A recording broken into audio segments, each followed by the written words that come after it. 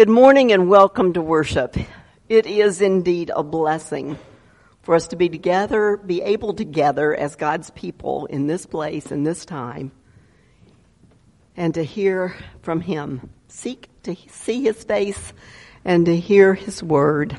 I'm Pastor Ann, for those of you who may not know me, and I am honored to serve alongside Pastor Andy here at the Way Woodstock and serve this community.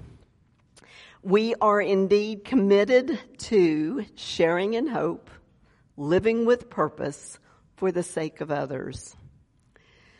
Today we are midway through looking at the 10 words of life, the 10 commandments. Following these words, these commandments are what we need to do in order to be able to experience life as God intended. Yet I don't know about you, but as far as I'm concerned, so far in this series, I think we've all probably been shown that while we think we're following these commandments, when we take a closer look, we may more clearly see how we, like many others throughout time, have failed to be faithful. I found myself feeling a renewed sense of gratitude that Jesus fulfilled the law, and that I am covered and you are covered with His righteousness. So we don't have to be righteous on our own. He has covered us. And then I also felt a renewed sense of excitement that through the power of the Holy Spirit, in that thing called transformation, that we can become more aware of where we're being tempted to follow a way other than Jesus' way. And we can allow God to transform our hearts so that we are indeed growing in the likeness of our Lord and Savior. Jesus came to bring us life, and He came to bring it to us abundantly. In today's message, From Violence to Peace, we're going to be looking at the 6th word.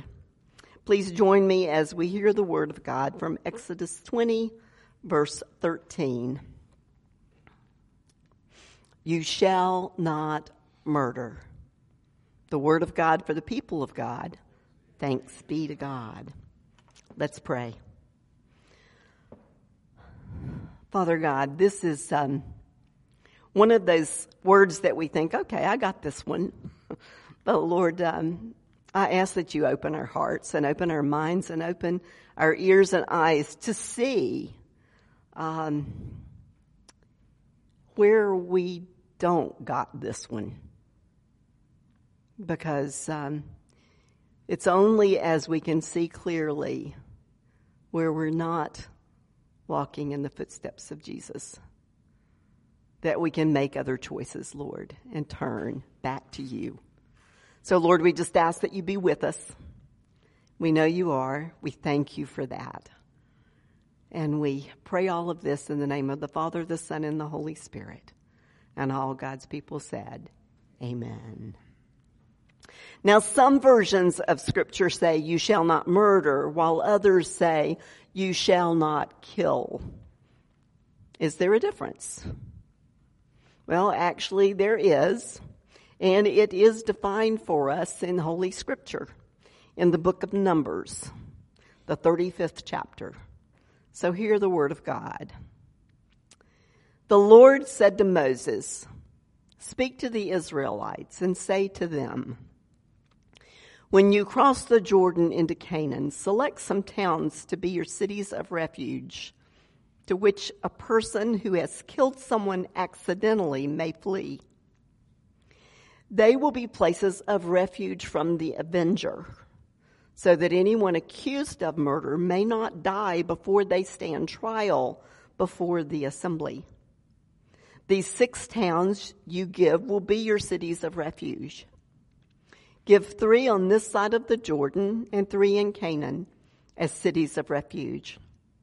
These 6 towns will be a place of refuge for Israelites and for foreigners residing among them, so that anyone who has killed another accidentally can flee there."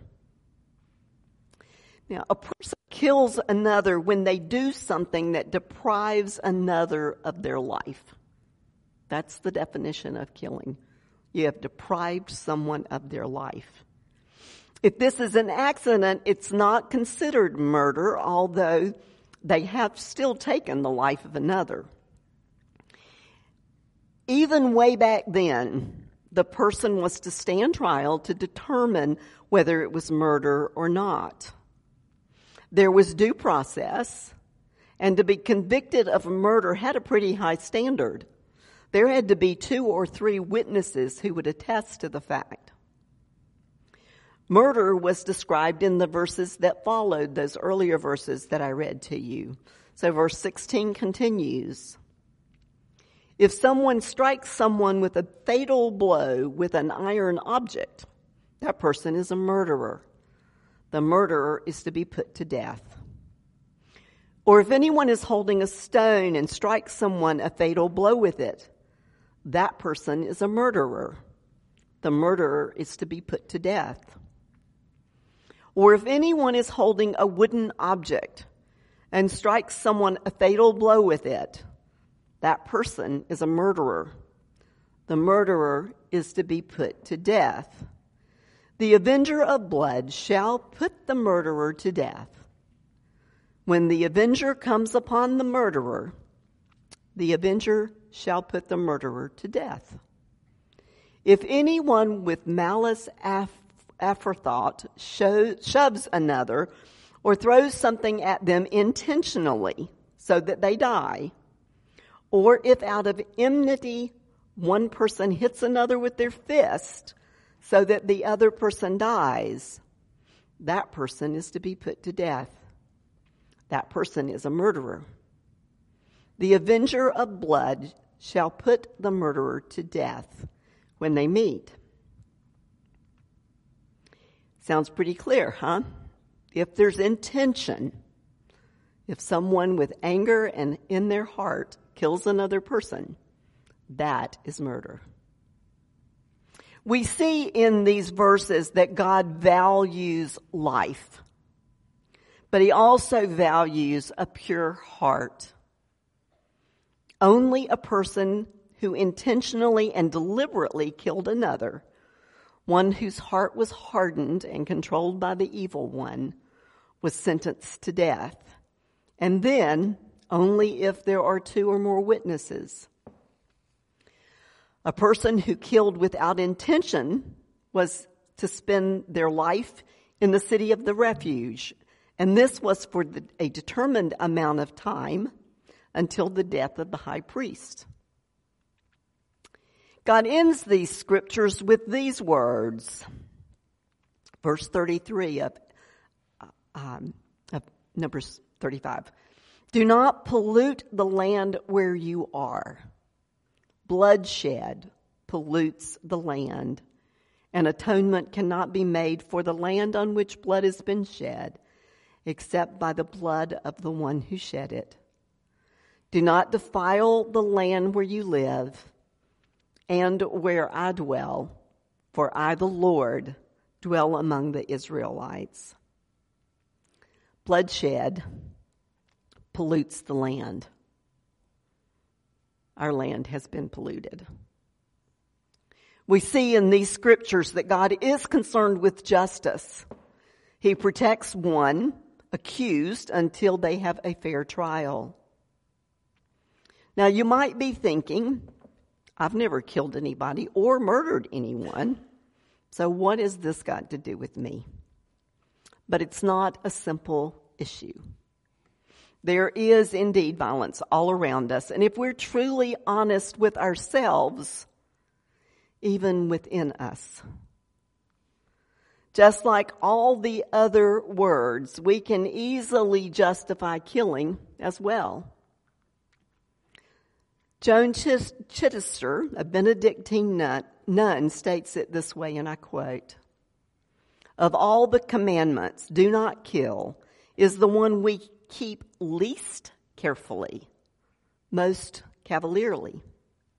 We make up reasons all the time to kill. We kill to preserve the state. We kill to protect ourselves. We kill to punish wrongdoers. We kill to enforce authority. We kill for political reasons. And finally, we kill whole segments of society, strip their lands, rape their forests, soil their air to satisfy whole other segments of society. You shall not kill, hardly. End quote. Is Joan Chittister right? Do we really come up with exceptions so easily? Think of the issues of our day. Capital punishment, abortion, gun rights and self-protection, war. Think about the divisions within our own country. I know I can get myself really worked up when I see perceived things that are happening as injustice occurring within our country. And I struggle with the idea of evil and accountability. Without accountability for our actions, our country can quickly fall into chaos, as we have seen over the past few years. Now, many use this Old Testament scripture as justification for capital punishment. Is God trying to get us to recognize that all life belongs to Him and that murder is a violation of God's right and that the only way to respond to such a violation is with the life of the murderer? Or is it possible that He's trying to help us recognize something else?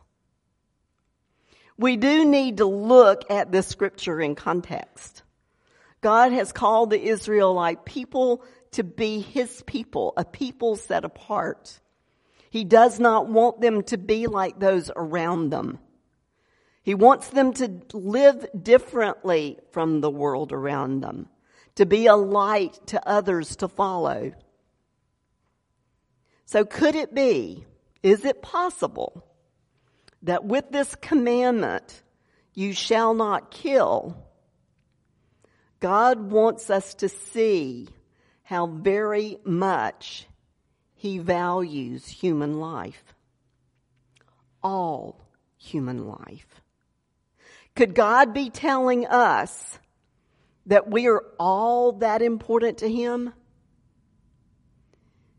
Could God be trying to remind us that every human being is created in His image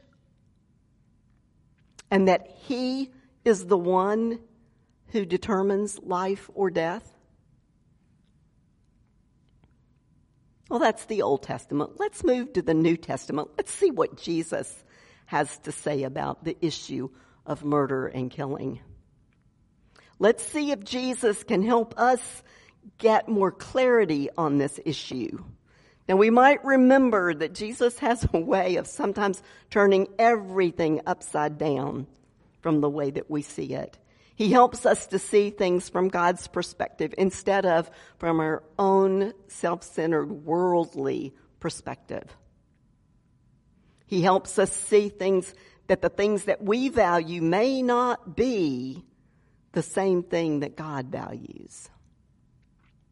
So Jesus starts to help us see differently early in His ministry with what has become known as the Sermon on the Mount. Matthew 5, 3 through 10.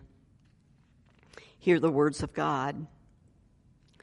Blessed are the poor in spirit, for theirs is the kingdom of heaven. Blessed are those that mourn, for they will be comforted. Blessed are the meek, for they will inherit the earth. Blessed are those who hunger and thirst for righteousness, for they will be filled. Blessed are the merciful, for they will be shown mercy. Blessed are the pure in heart, for they will see God. Blessed are the peacemakers, for they will be called children of God. Blessed are those who are persecuted because of righteousness, for theirs is the kingdom of heaven. Different from what we think of when we think of blessed. Did you catch it though? In the midst of that, he says, blessed are the peacemakers. Now, I don't know about you, but with all the divisiveness in our society, I certainly think that we are in desperate need of more peacemakers. A little later on in the Sermon on the Mount, Jesus addresses murder and killing by taking it to a whole different level. In verse 21, he continues, "You have heard it said to the people long ago, 'You shall not murder, and anyone who murders will be subject to judgment.'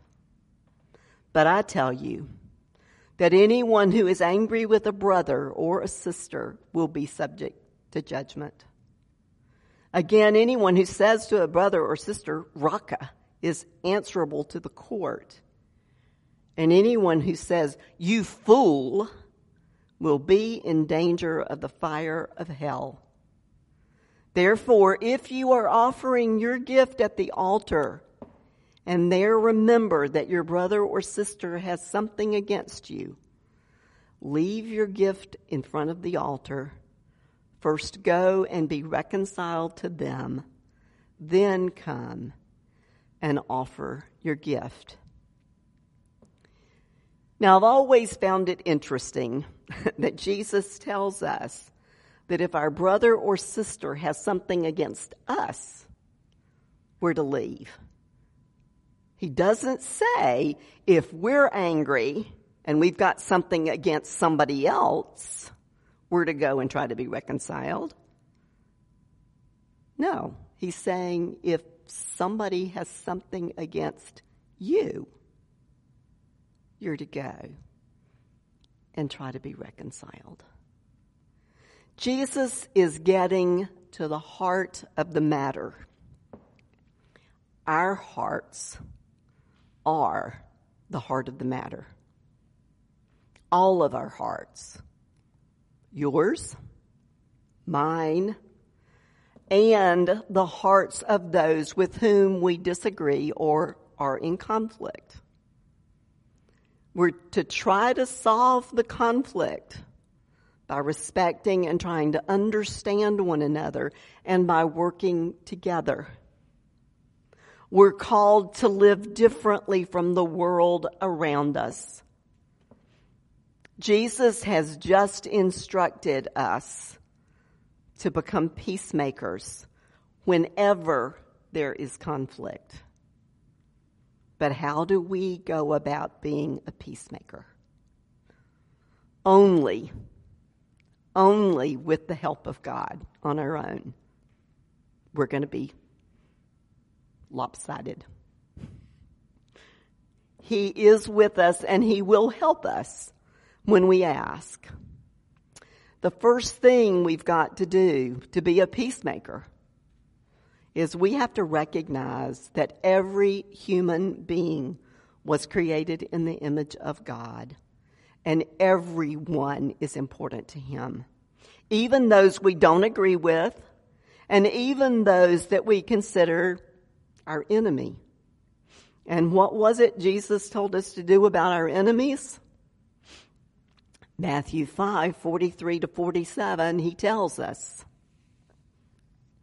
"You have heard it said, 'Love your neighbor and hate your enemy.'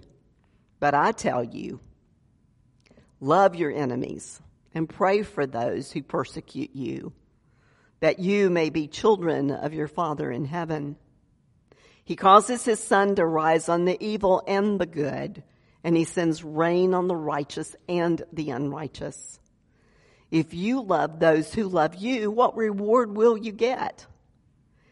Are not even the tax collectors doing this? And if you greet only your own people, What are you doing more than others? Do not even the pagans do that?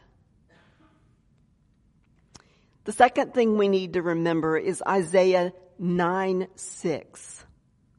For unto us a child is born, to us is given, and the government will be on his shoulder. And he will be called Wonderful Counselor, Mighty God, Everlasting Father, Prince of Peace. We need to acknowledge and ask the Prince of Peace to rule in our heart. We can pray Ephesians 4:31-32, asking Jesus to help us. Ephesians 31 says, get rid of all bitterness, rage, and anger, brawling and slander, along with every form of malice. And then verse 32 tells us what we are to do.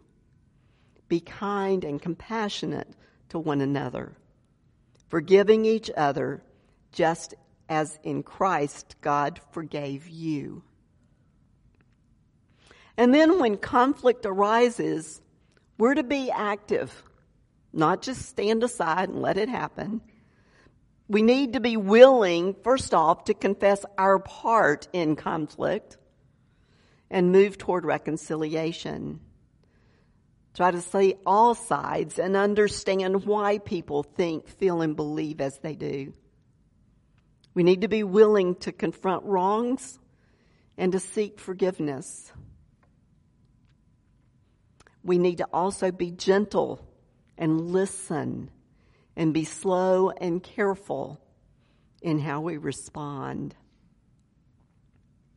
And last but certainly not least, we need to refuse to resort to violence to deal with conflict. Now, I want to go a little bit more in that. When we think of violence, most of the time we think about actions. Hitting people, kicking people, violent actions. But I want us to remember that our words have power too. And our words can kill someone's spirit just as easily as our actions can. So when we deal with conflict, let's remember that even in the midst of conflict, we're brothers and sisters. That's another person created in the image of God. And even though I might not agree with them, and even though I might not like what they're doing, they are created in the image of God.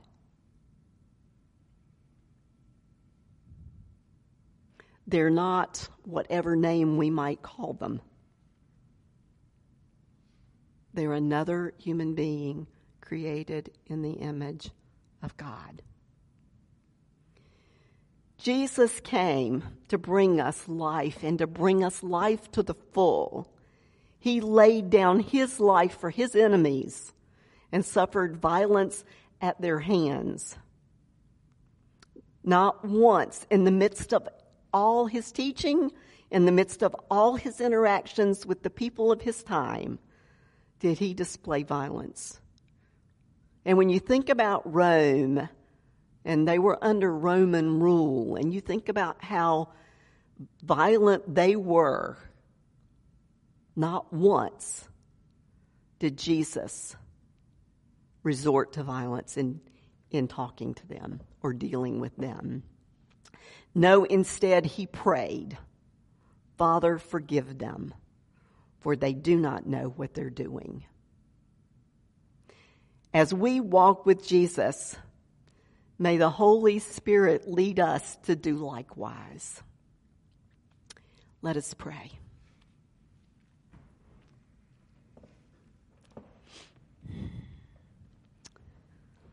Father God, it is so easy for us to take sides. It's so easy for us to see others as bad. It is so easy. But Lord, you came that we may see differently, So, Lord, we just ask that you continue to lead, guide, and direct us in every situation we find ourselves in, that we might always seek to grow in the likeness of Jesus, that we may always ask the Holy Spirit, what would you have me do? What would you have me say? Where would you have me go? And Lord, may we always, always walk with our Lord and Savior, Jesus Christ. And it is in his name we pray. And all God's people said, amen. I'd like to ask you to stand and pray together with me the prayer of St. Francis of Assisi.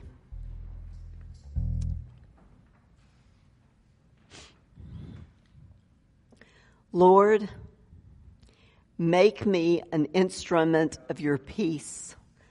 Where there is hatred, let me sow love.